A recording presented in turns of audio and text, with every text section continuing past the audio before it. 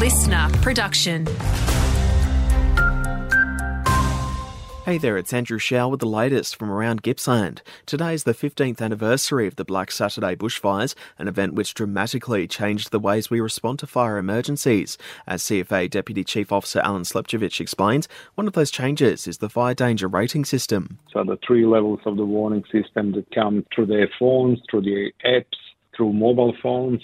That was a massive improvement in how we get the message across when fire risk is increasing.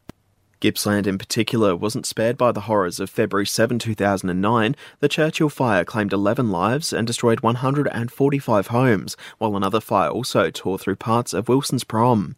Briefly, the man who helped save 3 others at Kilcunda Beach on Sunday is still recovering, but is reportedly doing well. He suffered a minor heart attack before being airlifted to Melbourne. More land in regional Victoria. That's one of the key issues the state's construction industry wants in the next state budget. And we're asking the Victorian Planning Authority to urgently lead, develop and deliver a pipeline of state-led releases across Victoria. That's Master Builders Victoria CEO Michaela Lahu. Their budget wish list includes measures to address some of the challenges the industry is facing, like the current worker shortage and housing affordability.